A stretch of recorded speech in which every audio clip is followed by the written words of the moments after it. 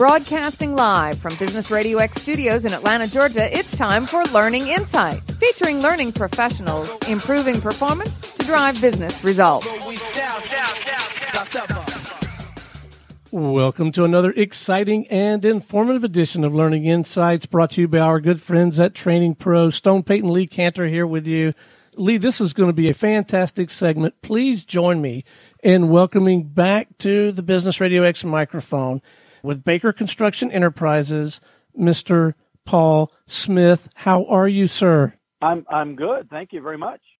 Before we dive into some of your day-to-day work, can you just give us a quick primer background on Baker Construction Enterprises? And this is a pretty big outfit with a large footprint in the industry, right? Yeah, it's actually, and most people would be more familiar with the name Baker Concrete Construction, which is Baker Construction Enterprises, like an umbrella that has various other entities underneath it. The largest entity is Baker Concrete Construction, and it's the nation's largest concrete construction company, doing things like stadiums and high rises and skyscrapers and large, massive facilities like that.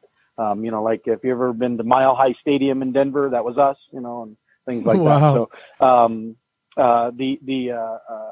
the work that I'm doing that they brought me in for was, to take advantage of, the structure on the job training, which is, my bread and butter.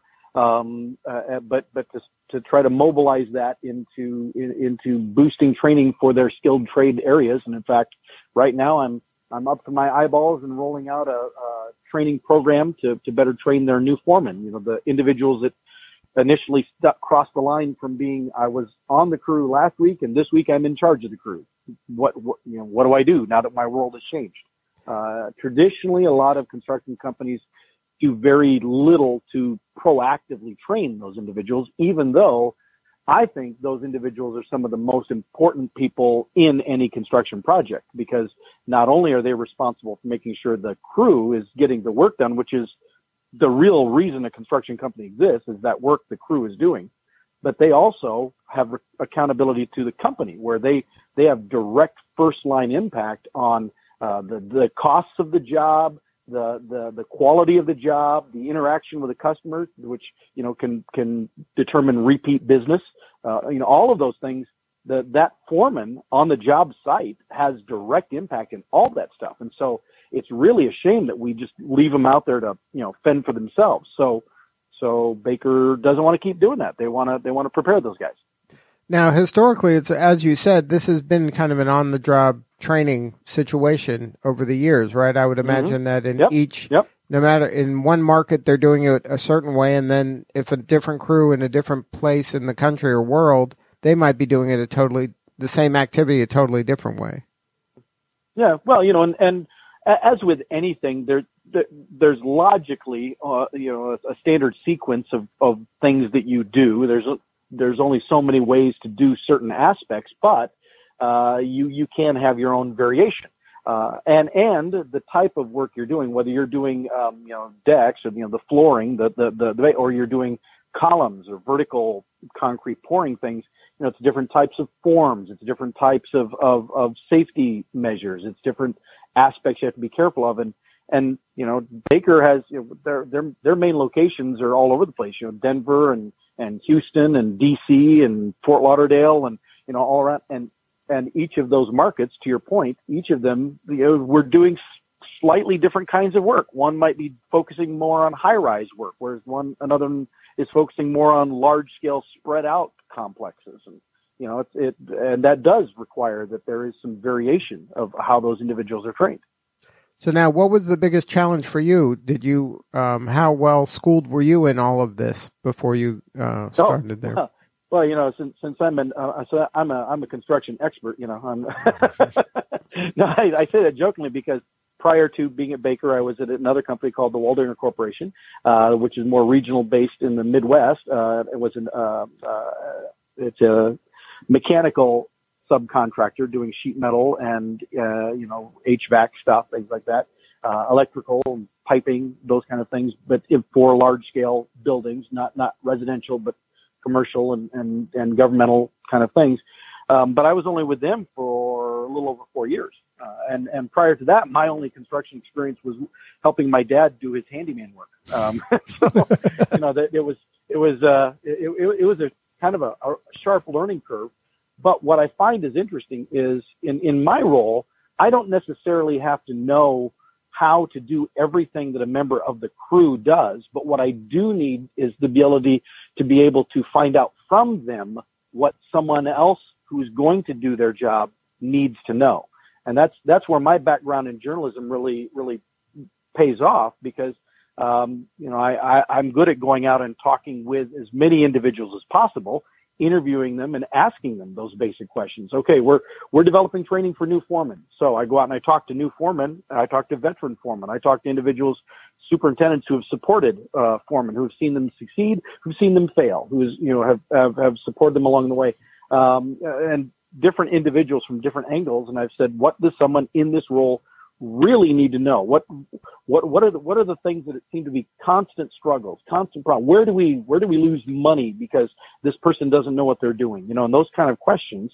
And they give me all that information, and then I put that together. And it's not me. It's not my knowledge. My ability is getting information out of other people and putting it together. Those people are the smart ones, and they bring the real meat and potatoes to the table.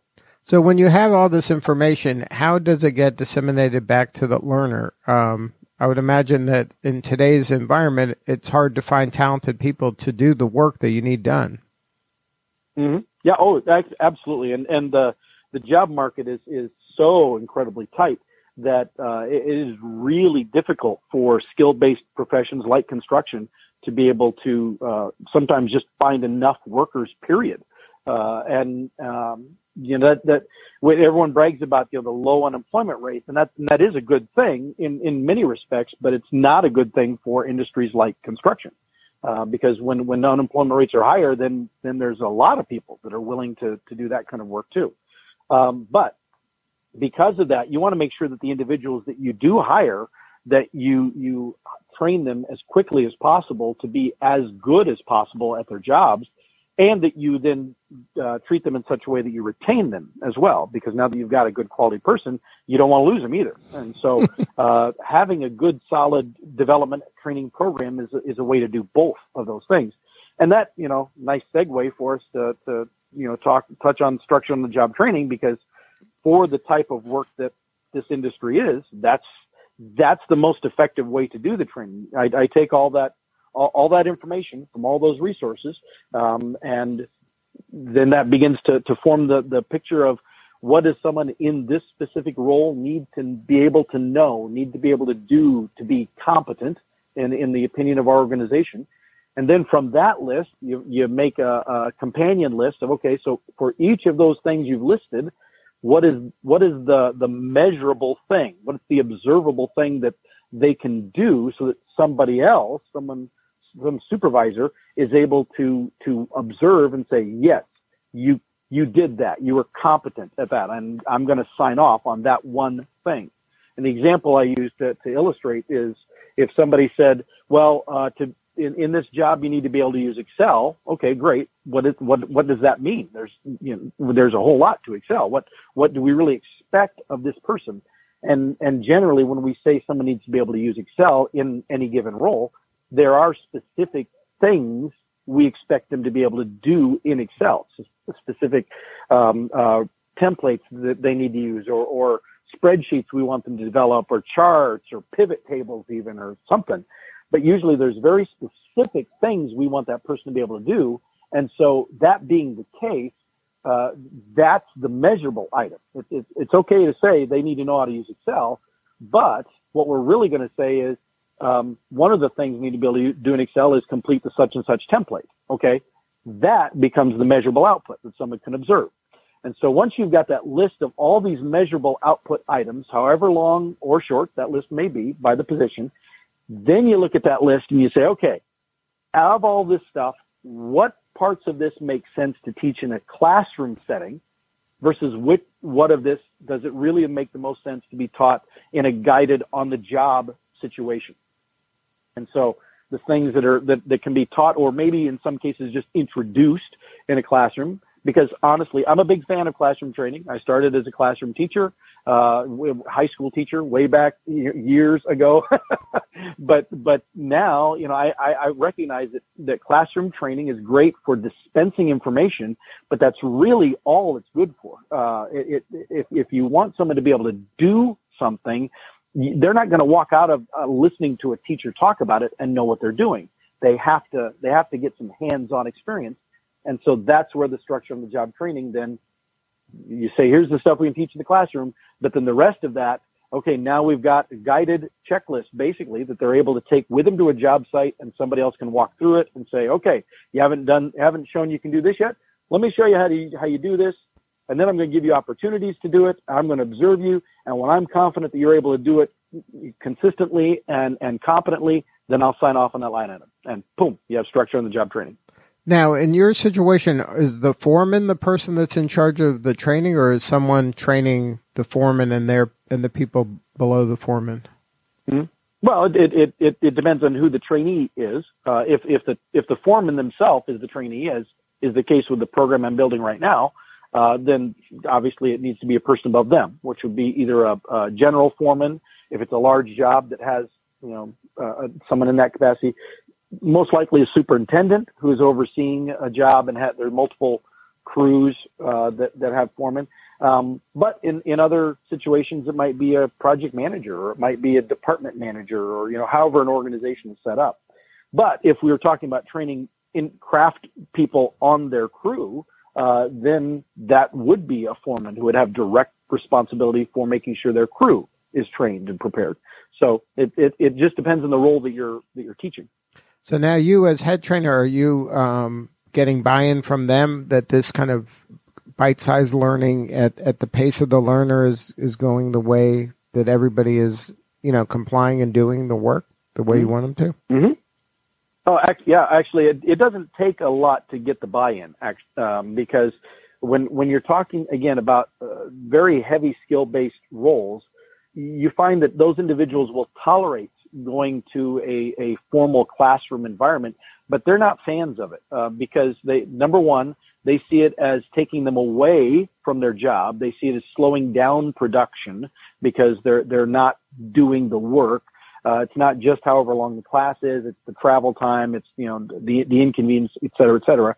So they already start in the hole, in their opinion, of the classroom training. And then, like it or not, a lot of the classroom training that we subject people to, as I said, is just passing on information, and there's really no direct application when they're leaving the room. It's not like, okay, you've sat through an hour or a day or whatever, and here are the things that you now are going to do back on your job. That would be different. At least they could see the application of that. But more often than not, they sit through whatever it is. They get a certificate that they stayed awake during the session. They signed their name on a form so the company can say, yep, we ran everyone through it.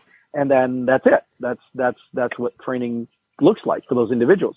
And so that being the case, they don't put a lot of stock in what happens in a classroom environment. But when you tell them that you are working on doing some training, that they'll actually be able to do the bulk of the training on the job site in the real world context of what it is that they need to be doing, that makes total sense. When you think about when we were in high school, or maybe even younger, at one time or another, everybody raised their hand and said, why do we need to know this? And the teacher would say, because it'll be on the test.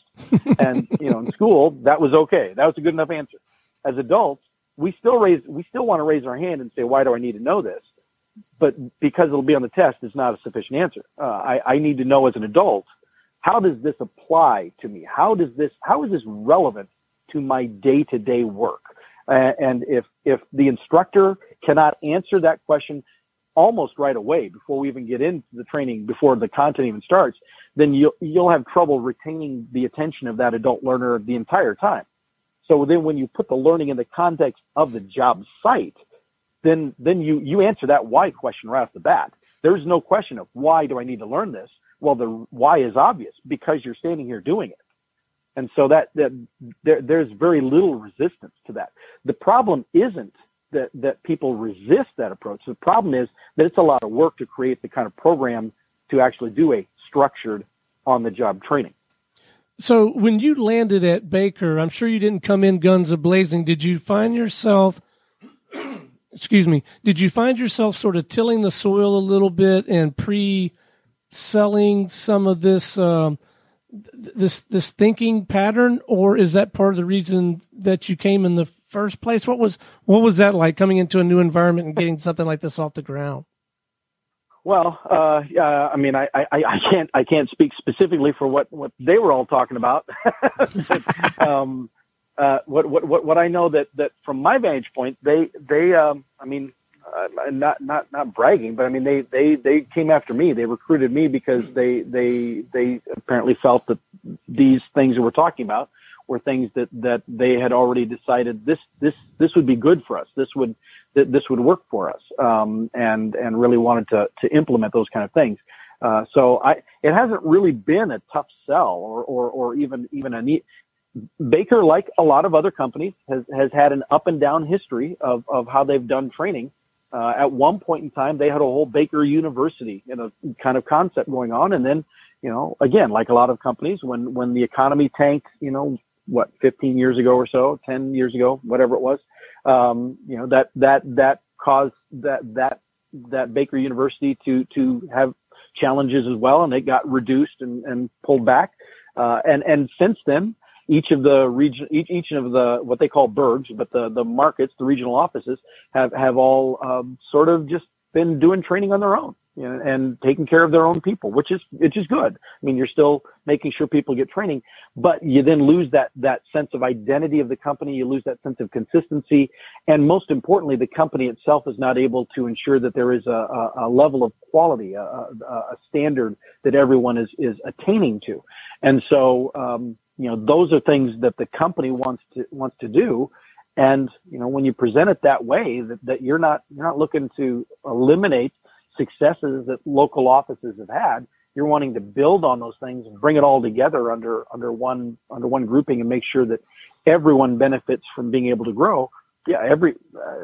I've yet to get resistance from anyone. A lot of offers to help and let me know whatever you need. And that, Baker is very supportive of training itself. They just needed to get their program kickstarted again and get it underway.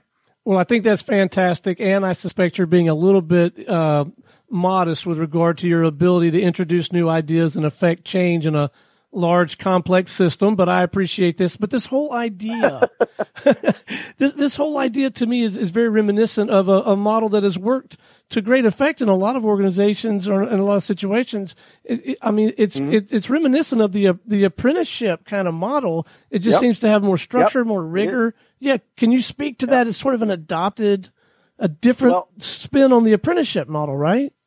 Yeah. Well, and it's interesting because when I present about the structure on the job training concept, like at conferences, things like that, there will always be individuals who say, "Now, this sounds like an apprenticeship. How is this different from an apprenticeship?" And my response is, it's not radically different. It's actually very similar to an apprenticeship model, where the biggest distinction, and I'm being very, very elementary level with this. But the biggest distinction, that you notice right away is that an apprenticeship is really time driven, whereas a structured job training program is content driven. And by that, I mean, an apprenticeship program is designed not just to teach content, but to instill a sense of mastery, a sense of skilled craftsmen, if you will. And so, there are multiple levels to an apprenticeship program, and let's say the level 1 is 5 years, level 2 is 5 years, level 3 is 5 years.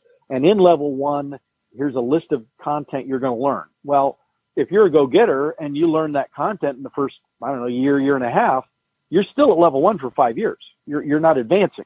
And again, the reason for that being the idea that, now you'll spend the rest of that time honing those skills so that you're now a master craftsman at those things before we move you to the next level.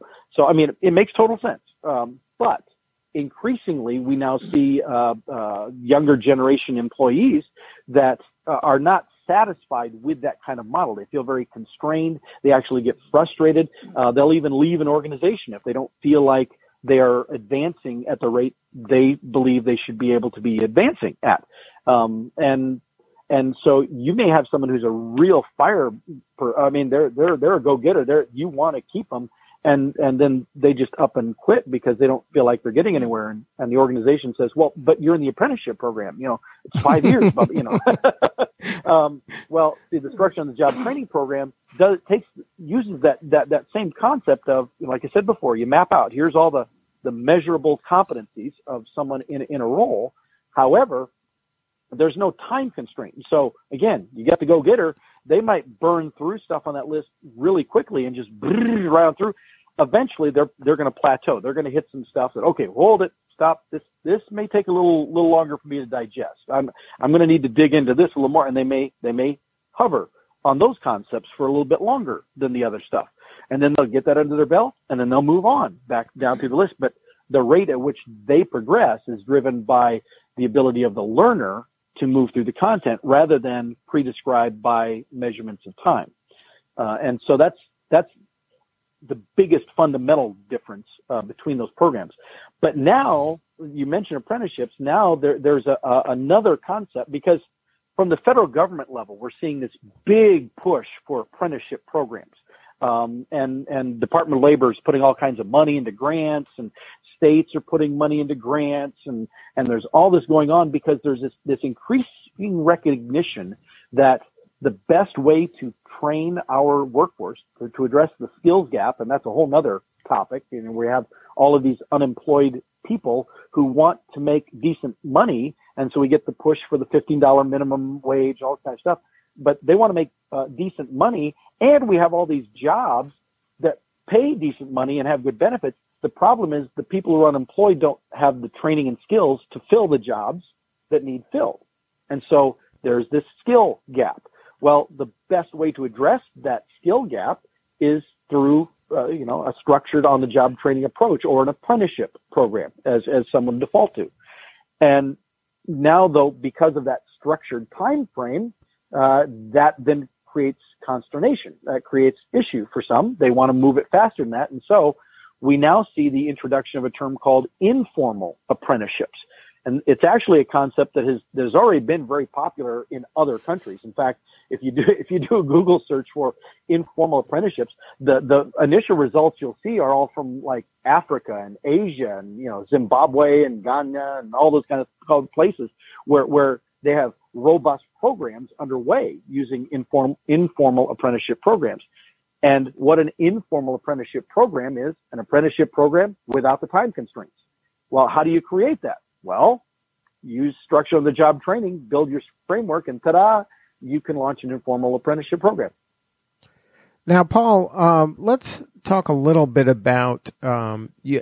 At some point in your career, you decided to write a book, the Learning While Working book. Can you talk about that from a career standpoint for the other people in the industry, and if they want to advance their career? How important was that book and to come up with this kind of a unique take on this kind of work, and for you to create the book and then roll out the book? How has that been for your career, and would you recommend other people in the industry taking that same tact? Well, I mean, to answer the back part of that, how much impact it's had on my career. Well, I'm pretty sure it had something to do with why I'm at Baker now. And so, I suppose it's had an impact on my career in that sense. It wasn't the only thing, but it was one of the things that the recruiters were aware of, and kind of led them in that direction. But my route to actually doing the book was substantially different than what I think most people's experience is, because a lot of people set out to write a book, that they have a concept that they want to write a book about, or they're a consultant or a speaker, and they've been traveling around talking about something. They're like, you know what? I think I'll put this into a book, and then I could sell copies of it. I could make some extra money selling the book, and doing that way. But my approach to this was I'm very active in the Association for Talent Development, ATD, and went to one of their conferences. Actually, the first one that I went to after I'd started working at the previous company, the Waldinger Corporation, and my boss there also went, and it was his very first time going to one. And after that conference, we were debriefing, and he said, it was a good conference, a lot of stuff, but there really wasn't a whole lot that addressed skill-based industries like construction. And I thought, you're right. Previous to that, I'd always worked in, insurance companies or the financial sector institutions, because there's a lot of those in Des Moines, Iowa. And for that crowd, there's a lot of stuff at the ATD conference, but there wasn't a lot for skill-based stuff. And so the following year, I submitted a session RFP, and they picked it up. And I submitted a session to talk about structured on-the-job training, which I didn't invent, but I was, I was creating the programs, and we were launching them very successfully at Waldinger. And so that's what I proposed to talk about. And ATD picked it up, put it in a prime slot, recorded it, and I was just blown away that I got that kind of reception first time out of the chute to be a speaker. But as it turned out, in further conversation with ATD, this was the topic: structure on the job training and the corollary of the informal apprenticeship. That this was stuff that was rapidly building on the horizon, that ATD recognized they didn't have anything in print about. They didn't have any books, anything recent. In fact, you got to Amazon. Well, if you go to Amazon, you'll find my book. But other than that, the other books on the topic are like 10, 15 years old. There hadn't been anything even recently done on it. And so they were like, we'd like to have something in print about this. And did a couple of magazine articles, did a couple of blog things for them, but what they really wanted was the book. And so, we went back and forth a bit. I put some stuff together. They told me, no, that's not what we want. And we did the dance a bit. Took me almost a year before we got to the point where they said, okay, good. Now we feel like this is good. Do you feel it's good? And I'm thinking, yeah, now it feels good to me too. Yeah. And we're on the same page. And then they sent a contract. And at that point, they gave me 4 months to write it. Oh, ouch. All right. Before we wrap, Paul, let's be practical here. It's not all rainbows and unicorns. You guys, I would think, particularly in your industry, let me know if this assumption is accurate. You're dealing with maybe a variety of levels of education. You've got different cultures. Absolutely. You may have people who are language barriers. Speak to that a little bit and how you and your team are trying to work through that.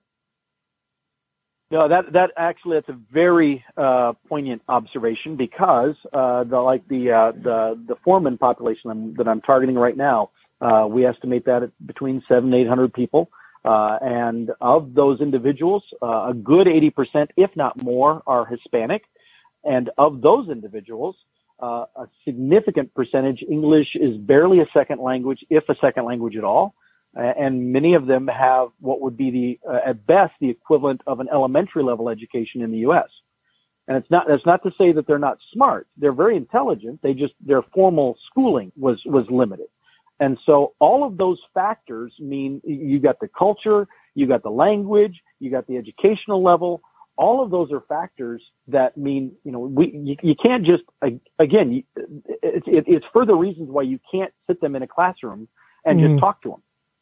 Because that is a guaranteed way to fail in communicating that information. It further reinforces why the best way to train individuals with those kind of dynamics is in a way where they can tangibly, with their hands, tactically, be doing the stuff as you're training it with them. Because even if the language barriers are there, then they're still able to understand physically. I can see what you're wanting me to do, and I'm doing it, and you're giving me a thumbs up. Okay, we're good. But now, of course, because of the large population of with the language, as we're developing the content, we're obviously going to develop content that's English and Spanish, and we're going to have it delivered in English and Spanish, doing those kind of things to accommodate. There is a point where we say if they get to a superintendent level, however, that the individual, whether they speak English or whether they speak Spanish, they also need to learn the other in order to be able to move into that superintendent role. The reason being, not just the personnel they're overseeing, but because at that level, they're directly interacting with the general contractor and other trades and vendors and they need to be able to communicate effectively. And so between the time someone will go from being a foreman for however long they're in that role before they become a superintendent, we also will then be supporting them in learning their second language too, and having training for that as well. Clearly, your next frontier is elite sales training? Because you just took the 3 barriers, things that I position as barriers, and you framed them up as the very reason this is the right approach. That's fantastic. So I think we know about the next book that you're going to write. Let's leave our listeners but before we go here. So someone with similar responsibilities in another firm out there, they're listening to this. What are some early steps he or she might take to implement structured OJT there in their arena? What are some precursors, some early steps that maybe they should take, aside possibly from reaching out and having a conversation with you? No, and certainly that part I welcome. I'm on LinkedIn. Just look up Paul Smith ATD, and poof, there I am. I'm happy to interact with anyone. But the very first thing, because I don't want to blow smoke at anybody. SOJT can be a tremendous solution, and it can make a world of difference. In fact, I believe it can completely change the culture of an organization when it's done correctly. However, it is not easy and quick to build. It takes time. It takes involvement of a lot of people. There will be a lot of people with differing opinions. And there has to be resolve to see things through. So, I mean, it can take some work to get there, which is again why a lot of organizations that want to do it don't necessarily go all the way through with it. But so I would say that before anyone starts trying to interview people and map things out, you first got to lay the foundation. You've got to get the leadership convinced that, okay, you need to get them to recognize the way we're doing it now. What we call on-the-job training isn't really even training at all. In most cases, it's a bad episode of Survivor. It's just, hey, we put them in the classroom and then we just threw them out in the deep end of the pool, and assuming they don't drown, they're a good employee. And that's you start talking about washout rates, start talking about turnover, start talking about the talent drain that's happening, where the good people, start pointing those things out to leadership, and then tell them how, if we do something smarter, if we did more structured on the job training approaches, we could reverse these trends. And we could, and I don't say this just as a hypothetical. I've actually seen it happen, and I've talked to other companies that it's in the book, the reference, the others are doing this, where companies are very successfully using such programs, both as recruiting tools to bring in great talent and as tools that retain. The Waldinger Corporation, I'll just mention just a quick aside. We train project engineers who want to become project managers, and they were having a lot of their good talent that was leaving after about 4 years or so because they didn't see themselves progressing. They weren't advancing, quick enough. Well, then we created the Structure on the Job Training Program that gets them completely trained and up to speed in 3 years or less, depending on if they interned. That's a whole different topic. But the point being, they moved through that quicker. They were, by the end of 3 years, those individuals were stepping into jobs that traditionally it had taken 5 to 7 years to get to step into. And the result of that was, while prior to that program, they had people, good quality people leaving after, 4 years, whatever. At the point, at least that I left Waldinger a few months ago, there was not one single person who had participated in the Structure on the Job Training Program there for the project managers. Not one single participant had left the company. Every one of them was still there. Wow. And so, that's, those kind of things are the things that turn a leader's head. That's the information that you pass on, because then you get the leader excited about, okay, wait a minute. You mean I can save money on personnel costs by reducing the employee churn, and I can potentially increase the quality of the knowledge that my people know and the efficiency of the work they're doing, and I can do all of that in less time than maybe we're doing it now as we fumble around with whatever. That sounds almost too good to be true. Well, again, it's going to take work to get there, so it's not, it's not easy path, but all those things are possible. And so you get the leader convinced to see that vision, and not only will they support it, but they'll demand that you implement something like that. Well, you're very generous to offer it up. Where can our listeners go and maybe reach out to you to have a conversation about this? Whatever's appropriate. I don't know if it's LinkedIn, an email, a phone number, but what's the best way for someone to reach out if they'd like to visit with you a little bit? I think the LinkedIn is probably the best option. Mm-hmm. I used to at Waldinger, I used to say, well, here's my email, here's my phone number and stuff. But, then I try to be more cognizant of that. Well, actually, my company pays for those things, and I should not be, saying, here, just use that, whatever. But